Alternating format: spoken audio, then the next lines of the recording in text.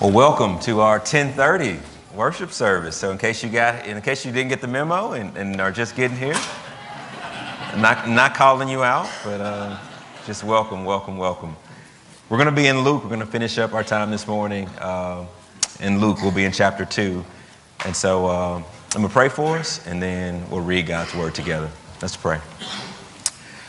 Our Father, your word is profitable for the building up of your saints, for the conviction of sin, for training us in righteousness, reminding us of the great inheritance that is ours in Christ. Your word is living, and it is active, and it is sharper than a two-edged sword, that you use it and through the foolishness of a man preaching to bring forth life. And so my prayer this morning is that those who are dead will be brought to life, that those who know you and are struggling with their faith, that it will be strengthened, that for those of us who have forgotten just how good the good news of the gospel is, that we will be reminded, and it would lead us to worship. And so we pray, Holy Spirit, that you would be at work in our midst. For Jesus' sake, amen. I'm going to read from Luke chapter 2, verse 1, all the way through 21. And this is the word of the Lord. In those days, a decree went out from Caesar Augustus that the entire world should be registered. And this was the first registration when Quirinius was governor of Syria. And all went to be registered, each to his own town.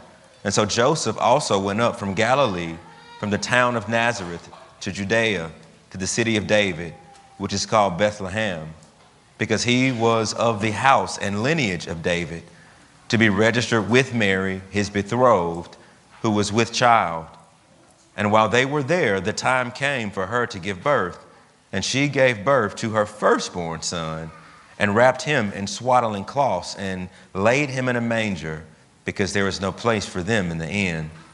And in the same region there were shepherds out in the field, who were keeping watch over their flock by night. And an angel of the Lord appeared to them, and the glory of the Lord shone around them, and they were filled with great fear. And the angel said to them, "Fear not, for behold, I bring you good news of great joy that will be for all the people. For unto you is born this day in the city of David a Savior, who is Christ the Lord. And this will be a sign for you. You will find a baby wrapped in swaddling cloths and lying in a manger." And suddenly there was with the angel a multitude of the heavenly host, praising God and saying, "Glory to God in the highest, and on earth peace among those with whom he is pleased." And when the angels went away from them into heaven, the shepherds said to one another, "Let us go over to Bethlehem and see this thing that has happened, which the Lord has made known to us." And they went in haste and found Mary and Joseph and the baby lying in a manger. And when they saw it, they made known the saying that had been told to them concerning this child. And all who heard it wondered at what the shepherds told them.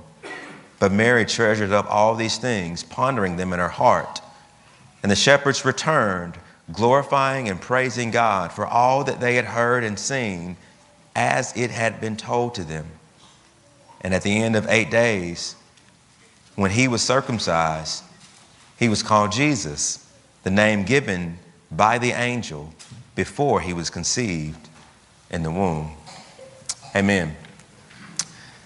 There's a Swedish scientist by the name of Alfred Nobel, or you may call him Nobel, depending on how you want to pronounce that name, but he was a Swedish scientist, inventor, and a philanthropist. And what we know him for primarily is the Nobel Peace Prize.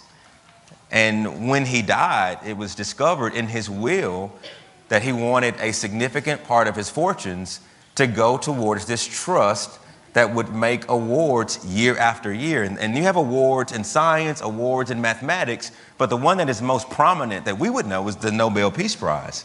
And it is given to the person or the organization that has done the most or the best work for fraternity among the nations, the abolition or reduction of standing armies, and for the holding and promotion of national and international peace.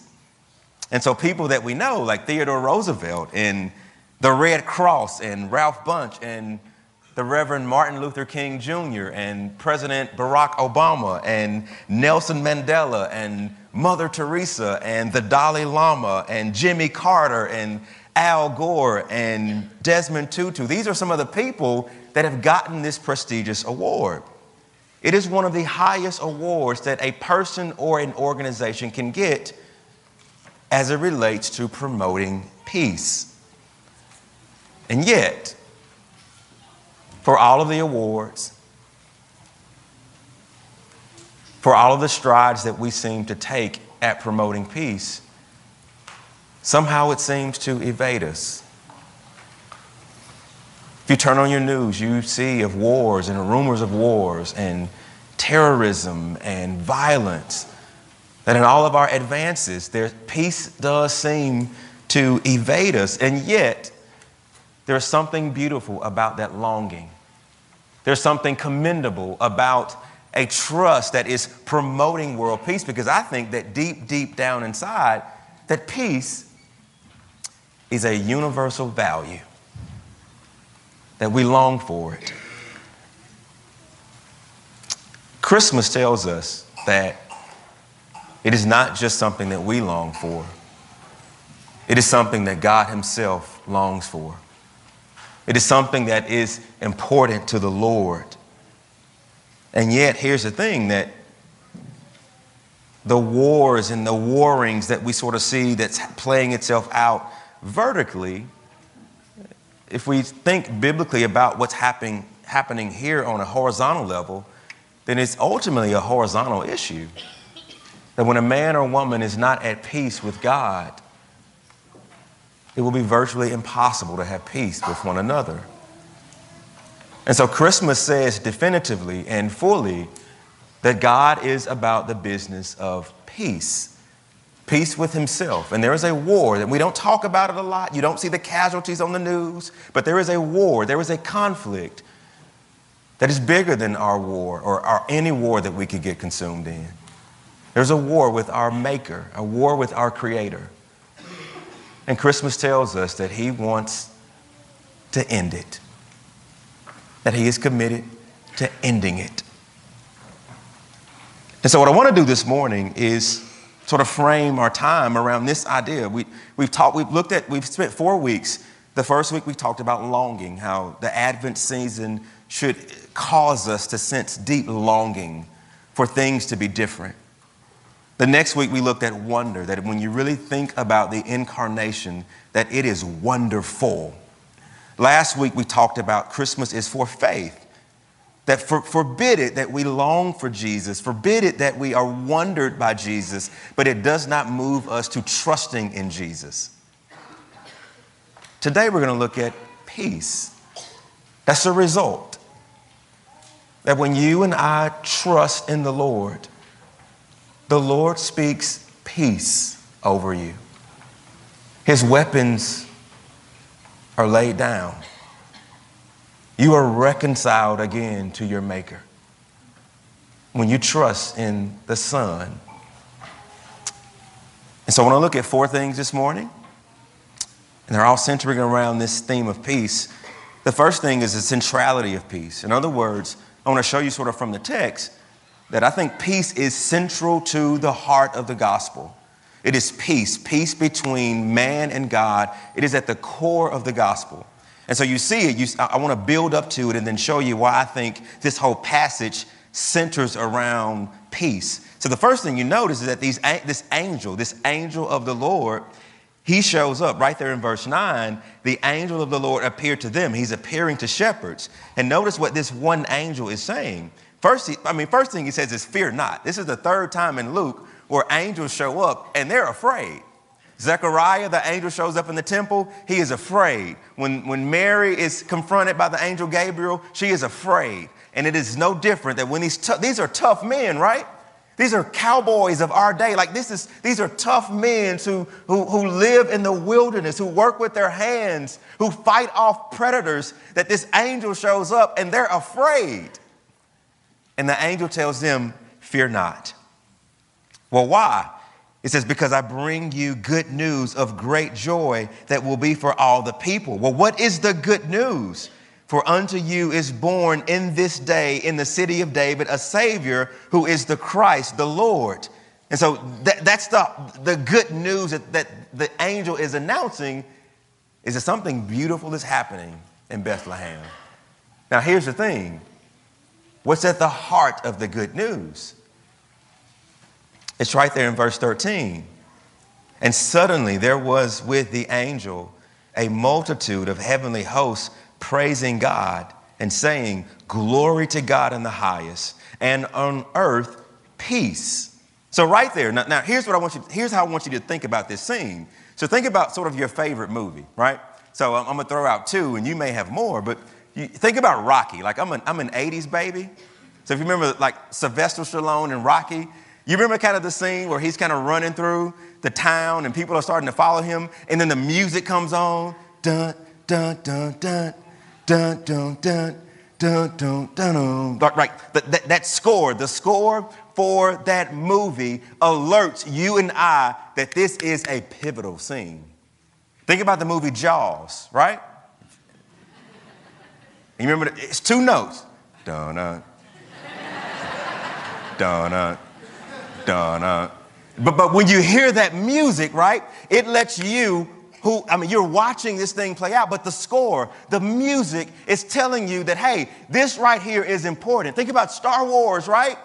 Think about think about the movie and then think about the score and think about watching the movie without the score. It doesn't have the same effect. Notice right here what happens as soon as the one angel announces that there is good news. Notice what happens. All of a sudden, a multitude of angels, a multitude of heavenly hosts, they start singing. So you get one angel who is telling you good news, and then you get to this scene right here when there is a multitude of angels who burst out singing, glory to God in the highest, and on earth peace among men with whom he is pleased. It is as if the soundtrack of the gospel is being played out right there, and these angels come in and they're cueing you. This is an important scene right here. I know he told you that the good news is coming, but here, look right here. This is the essence of the good news. Peace. Glory to God, because God is doing it. But what God is doing is bringing peace on the earth for the people with whom he is pleased. Now, this means that if they're cueing us to say peace is important, that if they're the ones who have watched the fall of man, if they're the ones who the Bible tells us that they anxiously look into the wonders of the gospel. If they're the ones who have seen God's patience and forbearance year after year and year after year and year after year, thousands of years, all of a sudden they break out in singing because they know something special is happening. All of the wrath that God has been forbearing with, all of the wrath and injustice that God has been tolerating, some beautiful things are in step right now that will show his justice and that will take away iniquity, and it will fully and finally bring peace. It is central to the gospel. It is central to Christmas that this son that is being born, he's coming to make peace. The second thing you see is that there's a certainty of God's peace. So it's central to the message of the gospel. And what we see next is that it's certain, like God is going to himself make sure that this thing happens. And you see it, look at verses 1-3. In those days, a decree went out from Caesar Augustus that all the world should be registered. This was the first registration when Quirinius was the governor of Syria, and all went to be registered, each to his own town. And Joseph also went up from Galilee, from the town of Nazareth to Judea, to the city of David, which was called Bethlehem, because he was of the house and lineage of David. And so here's what's happening. Caesar Augustus is the emperor of Rome. He's the great nephew of Julius Caesar. He was born 63 years before Jesus was born. And so by the time that Jesus was born, he was sort of at the height of his reign. And all of a sudden, he decides to call a census. Now, here's what's happening. He decides, and we don't know why. We don't know is this prideful? I mean, is he trying to see how big his territory is? Is this economically driven? Does he think that taxes aren't being given to him? And so he wants to call a census to align people with taxation.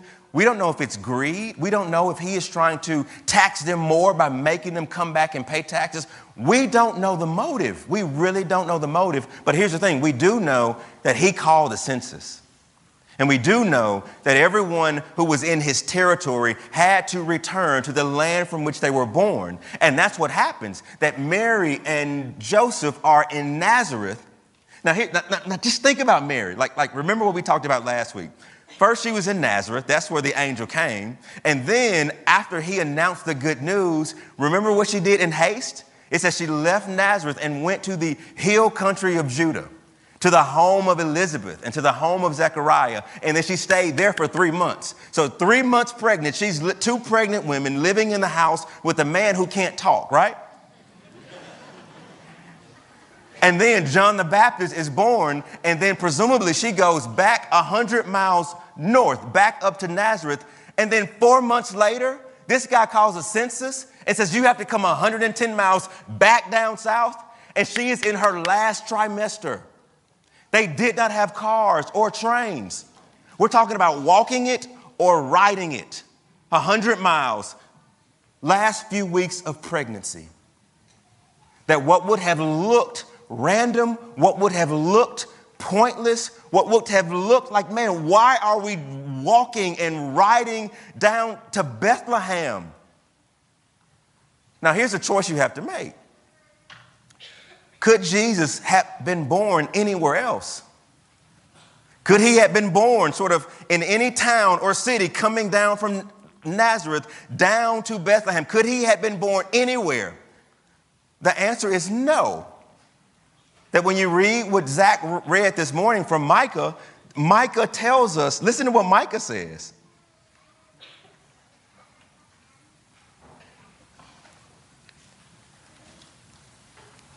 Micah 5, but you, Bethlehem, who were too little to be strong among the clans of Judah, from you shall come forth for me one who will be the ruler of Israel, whose coming forth is from old, from the Ancient of Days. She who was in labor will give birth. 700 years, 700 years. God had already promised and prophesied that Messiah, Jesus Christ, will be born in Bethlehem. And so from the outside, it looks like, okay, this looks random. This looks, and what God is saying is no. It's not random. I'm running this show.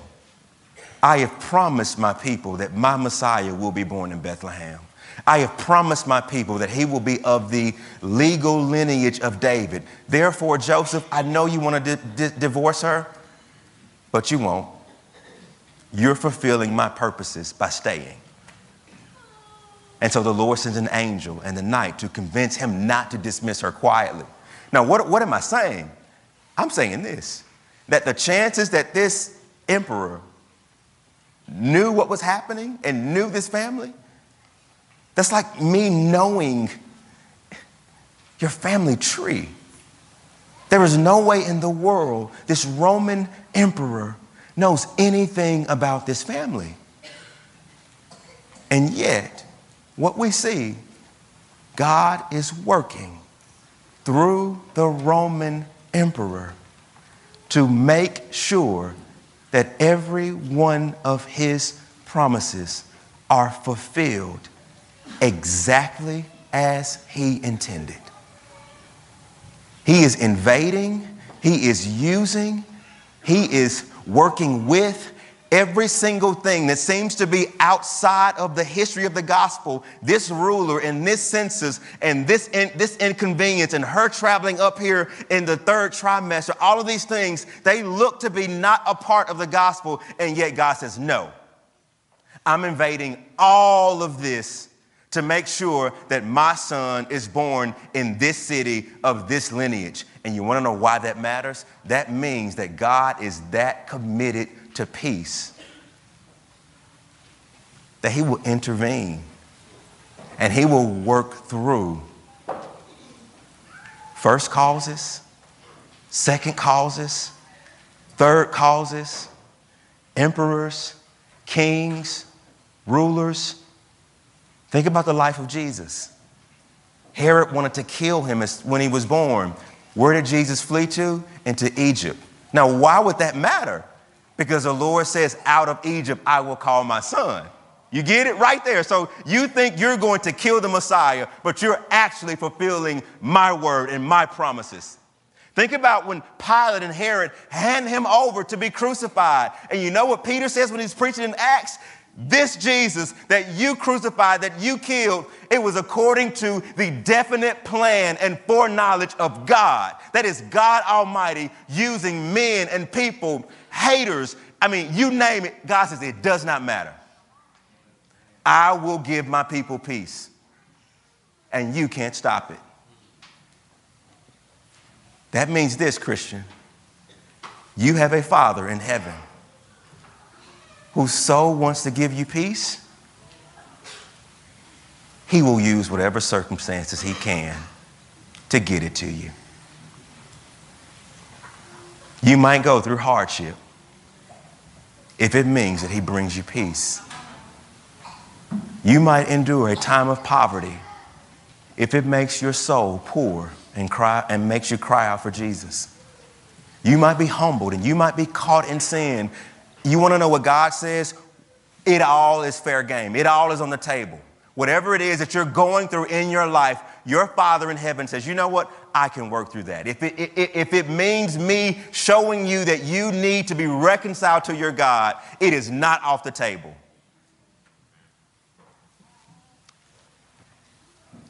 It is certain. The third thing we see is the cost of this peace. Now, anytime there's conflict between any parties, that you usually have to have a mediator, right? You have to bring someone in who understands both parties. And that person alone can reason. He knows what it's like. He knows what this person wants. He knows what this person wants. And because of that, he's a suitable mediator. That is how peacemaking works. Christmas tells us that we have a suitable peacemaker who is Jesus Christ, fully God, truly man. He understands the conditions of both parties. He understands the holiness and the righteousness of God.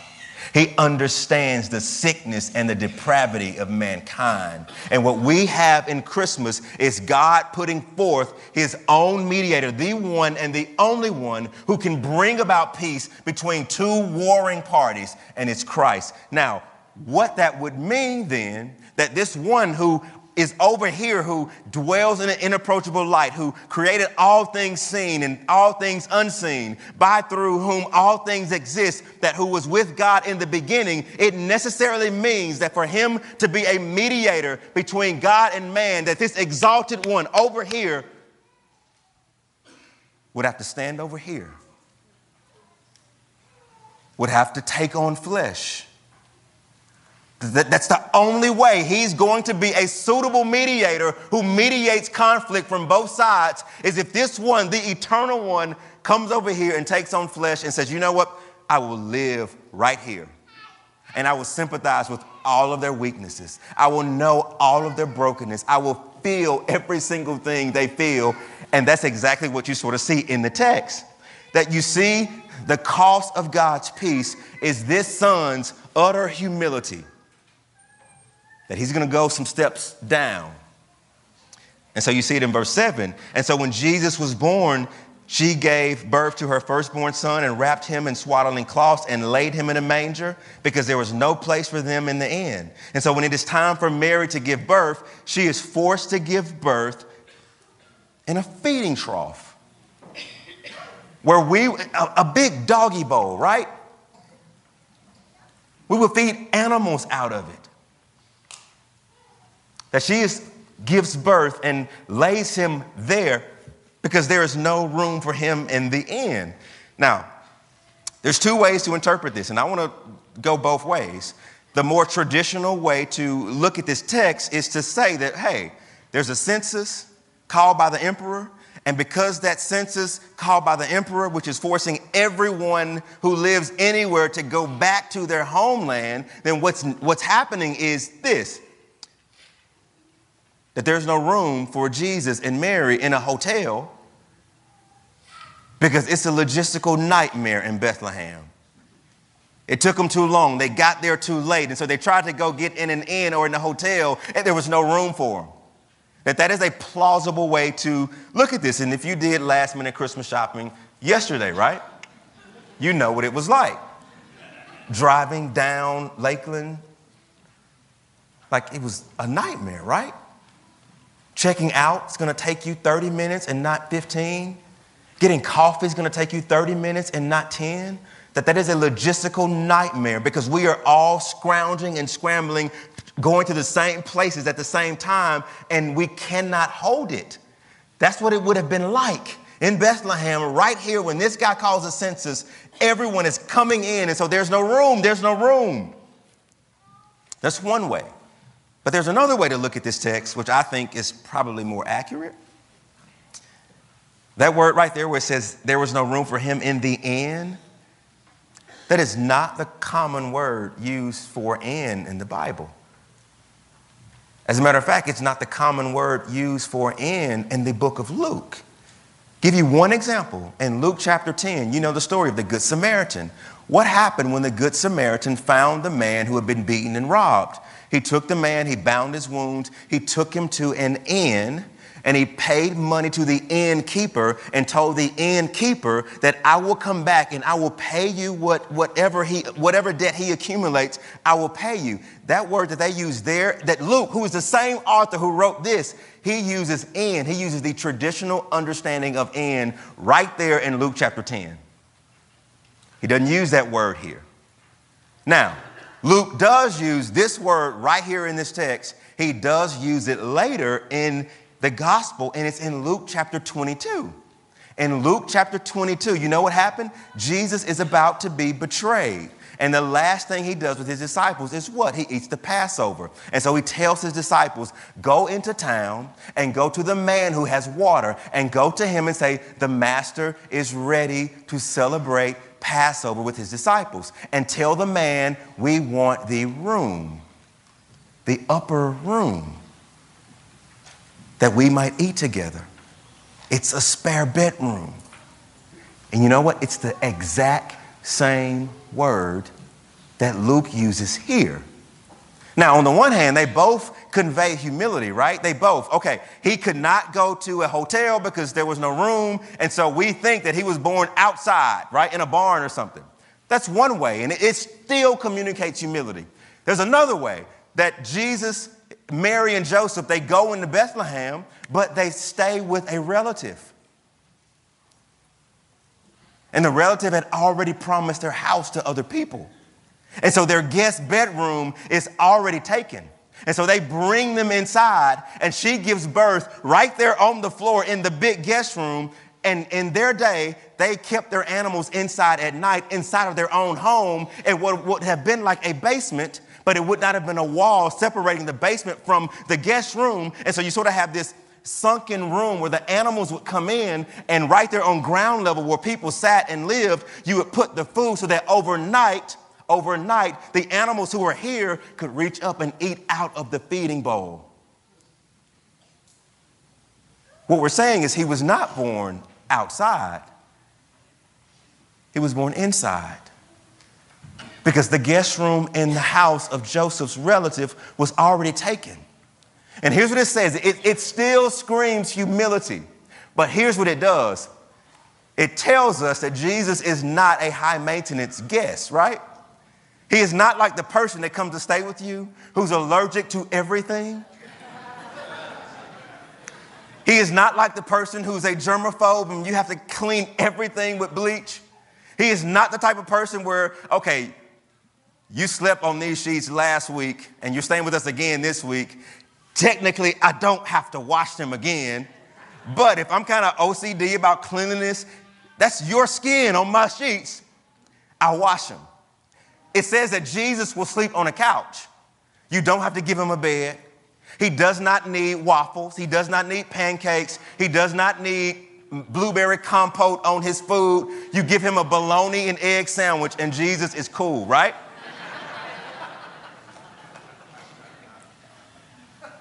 That's how humble he is. He will get in exactly where he fits in. You don't have to have a super clean house for your Savior to come and lay with you. You don't have to have china. You don't have to pull china out. You can serve him paper plates and he is cool, right?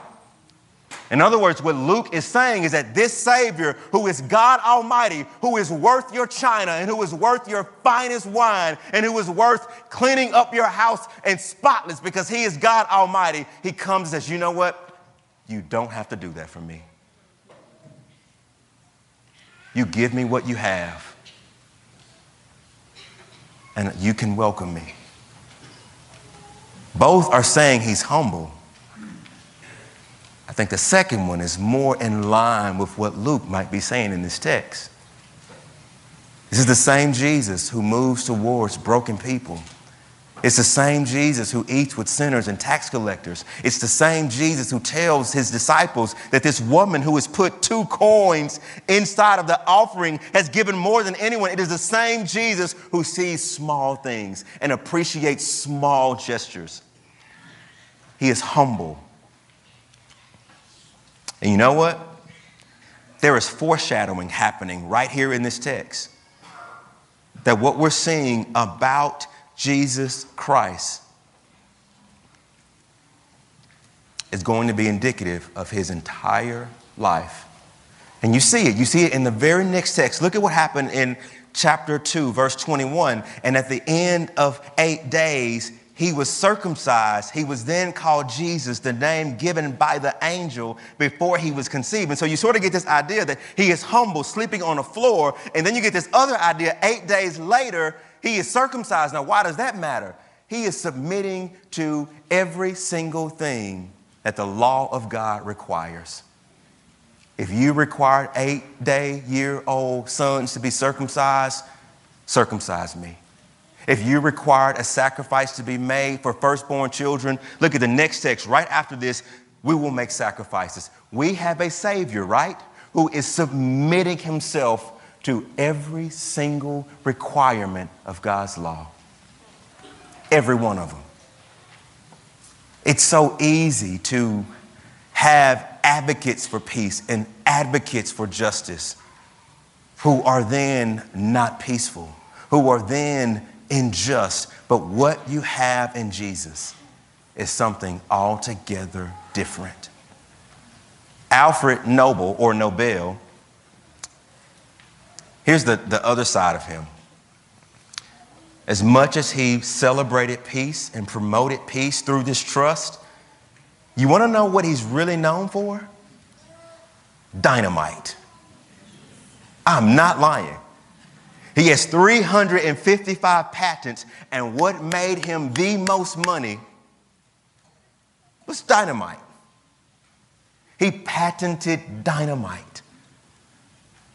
That his research and his products have been used in war and mass wars. And here's the grand irony, that it was not until his own brother died. His own brother died in one of his own facilities. His brother died, and when the newspaper ran his obituary, they mistakenly put Alfred's name in there when it was really his brother. And the headline of the newspaper was this: "The one who has caused much death is now himself dead." And rumor has it that when he saw that he was sort of stricken and convicted. And then when he died, they found a trust. And he started to care about peace at the end of his life, when he was coerced and grieved into it. And what we have in Jesus is not coercion. It is not an end of life decision to be about peace. What we have in Jesus is from his very birth. He was humble. From his very birth, he was peaceable. From his very birth, he submitted to his very own laws and commandments. There is no inconsistency in this peacemaker. And that's why the Heidelberg Catechism, here's what it says about Jesus. Jesus' humiliation is not just at the end of life. This same baby who was born here and clothed and kept inside would then be strung out on a cross and would be naked. The same baby who had parents caring for him would be right there on a cross naked. The same baby who had people coming around him wondering would be on the cross, and everyone would abandon him. And what the Catechism says is this, that the humiliation of Christ did not begin there. It began there. He gave up the joys of heaven. He experienced the infirmities of our nature. He knew deprivation and poverty. He endured insults and slanders and rejection and contempt. He faced temptations of the devil. He died a shameful and painful death, and he experienced the bitter anguish of soul as one accursed and forsaken by God. From the womb to the tomb, he would suffer. Why? If the epitome of sin is pride, then at the heart of salvation, it must be humility. That if death is the ultimate punishment for sin, then humiliation leading to death is the only remedy. If the essence of sin is breaking God's law, then the only one who can redeem us is the one who submits to his law. If sin has been committed by man, then man must suffer. If only God can keep God's laws, then God must become man. Do you see that it was necessary? It was absolutely necessary for the King of glory to be on a floor. The glorious one must be humble. And that's what we have at Christmas. The last thing, who are the candidates of God's peace? Look at this. This still blows my mind when I read it. It's the shepherds, right? Like, look at the text. And in the region where the shepherds were out in the field keeping watch over their flock by night, an angel of the Lord appeared to them, and the glory of the Lord shone around them, and they were filled with great fear. And the angel said to them, "Fear not, for behold, I bring you good news of great joy that will be for all the people. For unto you this day is born in the city of David a Savior who is the Christ the Lord." And so here's the thing. I think we tend to, two things. One, we look at shepherds and we sort of dignify that because the Lord is my shepherd. But in their day, they were filthy. And in their day, their word didn't stand in court. And in their day, they broke the Sabbath. And in their day, there were so many things they were accused of that I can't talk about it right here, right? They're not likable people. They're not in the inner strata of society. It says they were out in the field, not with common people. They were out there doing their own things. And yet, it is to them. It is to them that the angel announces the good news, so much so that I think we overlook that, but we also overlook this, and it's so easy to do. We overlook this reality that when you read this passage, the way that it's written,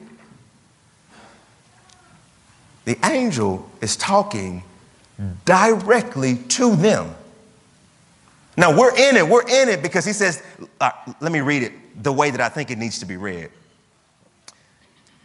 And in the same region, there were shepherds out in the field, keeping watch over their flock at night. And the angel of the Lord appeared to them, and the glory of the Lord shone around them. And they were filled with great fear. And the angel said to them, fear not, for behold, I bring you good news of great joy that will be for all the people. Do you see the difference? You see what's happening. He says, I, the angel of the Lord, I bring you dirty, filthy shepherds. I bring you all good news. For unto you all, he's not talking about everybody else. His first audience is the shepherds. I bring, and in the Greek, it's y'all. Right? It's y'all. And so his first audience is the shepherds. Now, it includes us because look at what it says in verse 10. Fear not, I bring you all shepherds, good news of great joy. Now look at what it says next. That will be for all people. But first and foremost, I'm bringing good news to you. And I'm bringing it. You're out in the field. We're invading your life. You're out tending the sheep. I'm preaching good news to you. You're broken. You're dirty. You're not acceptable in the court of law. I'm bringing good news to you. Now, it's going to be for everybody else, but it's to you. You see the difference? Now, why in the world would the angel sovereignly start there? Why would he go and make the first hearers of the good news shepherds who are not in the city, who are not in the church? They're in the field. They hear the good news out there in the field first. Because here is what Christmas says to you. You are not beyond the peace of God. Your sinfulness, your filthiness, your lack of faith, your previous sins, what you thought about this morning, what you did last night, your history of rebellion, what this says to you and to you and I, year in and year out, is the Lord is in the business of going out amongst unclean people and preaching peace and good news. And so, I don't know where you are this morning, but Christmas says it doesn't matter. Trust in the Lord Jesus Christ, and there is peace for you. Now, I'm going to close, so that was my last point. So I'm going to close with this. How do you respond to this peace? 3 ways. The first thing, welcome it. Believe the gospel and preach the gospel to yourself day in and day out that Jesus Christ has made peace between me and my God, and I have access to him, and he loves me, and he delights in me, and he cares for me. Preach that to yourself day in and day out.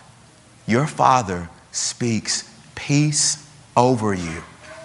Let not your conscience trouble you. It's a good place for conviction. But repent and believe that your Father speaks peace over you. Welcome that. The second thing, be a witness to it. Be a witness. And what I mean by this is talk about the peace that you have.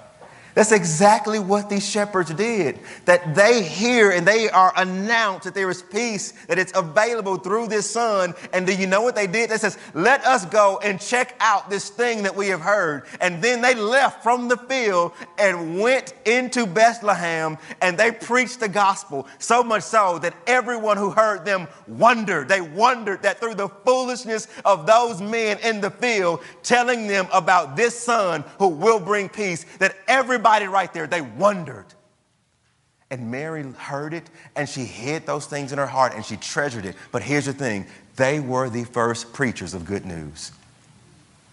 And it wasn't a dude in a suit and a bow tie who put on some cologne and tried to look nice on Christmas Day.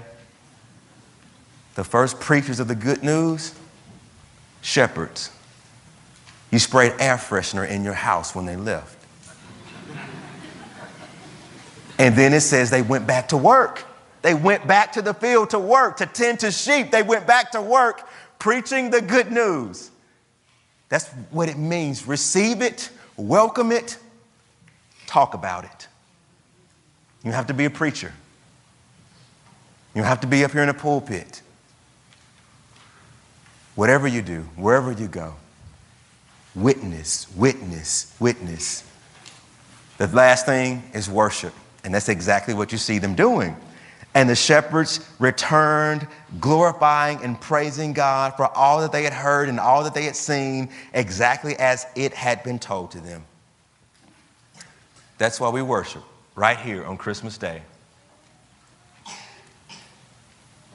This is a necessary response. It would be good to stay in the house and to open gifts and to be with the people we love. But if we understand Christmas rightly, it calls us to worship the one who has brought us peace. And so we're going to gather and we're going to sing and we're going to smile and we're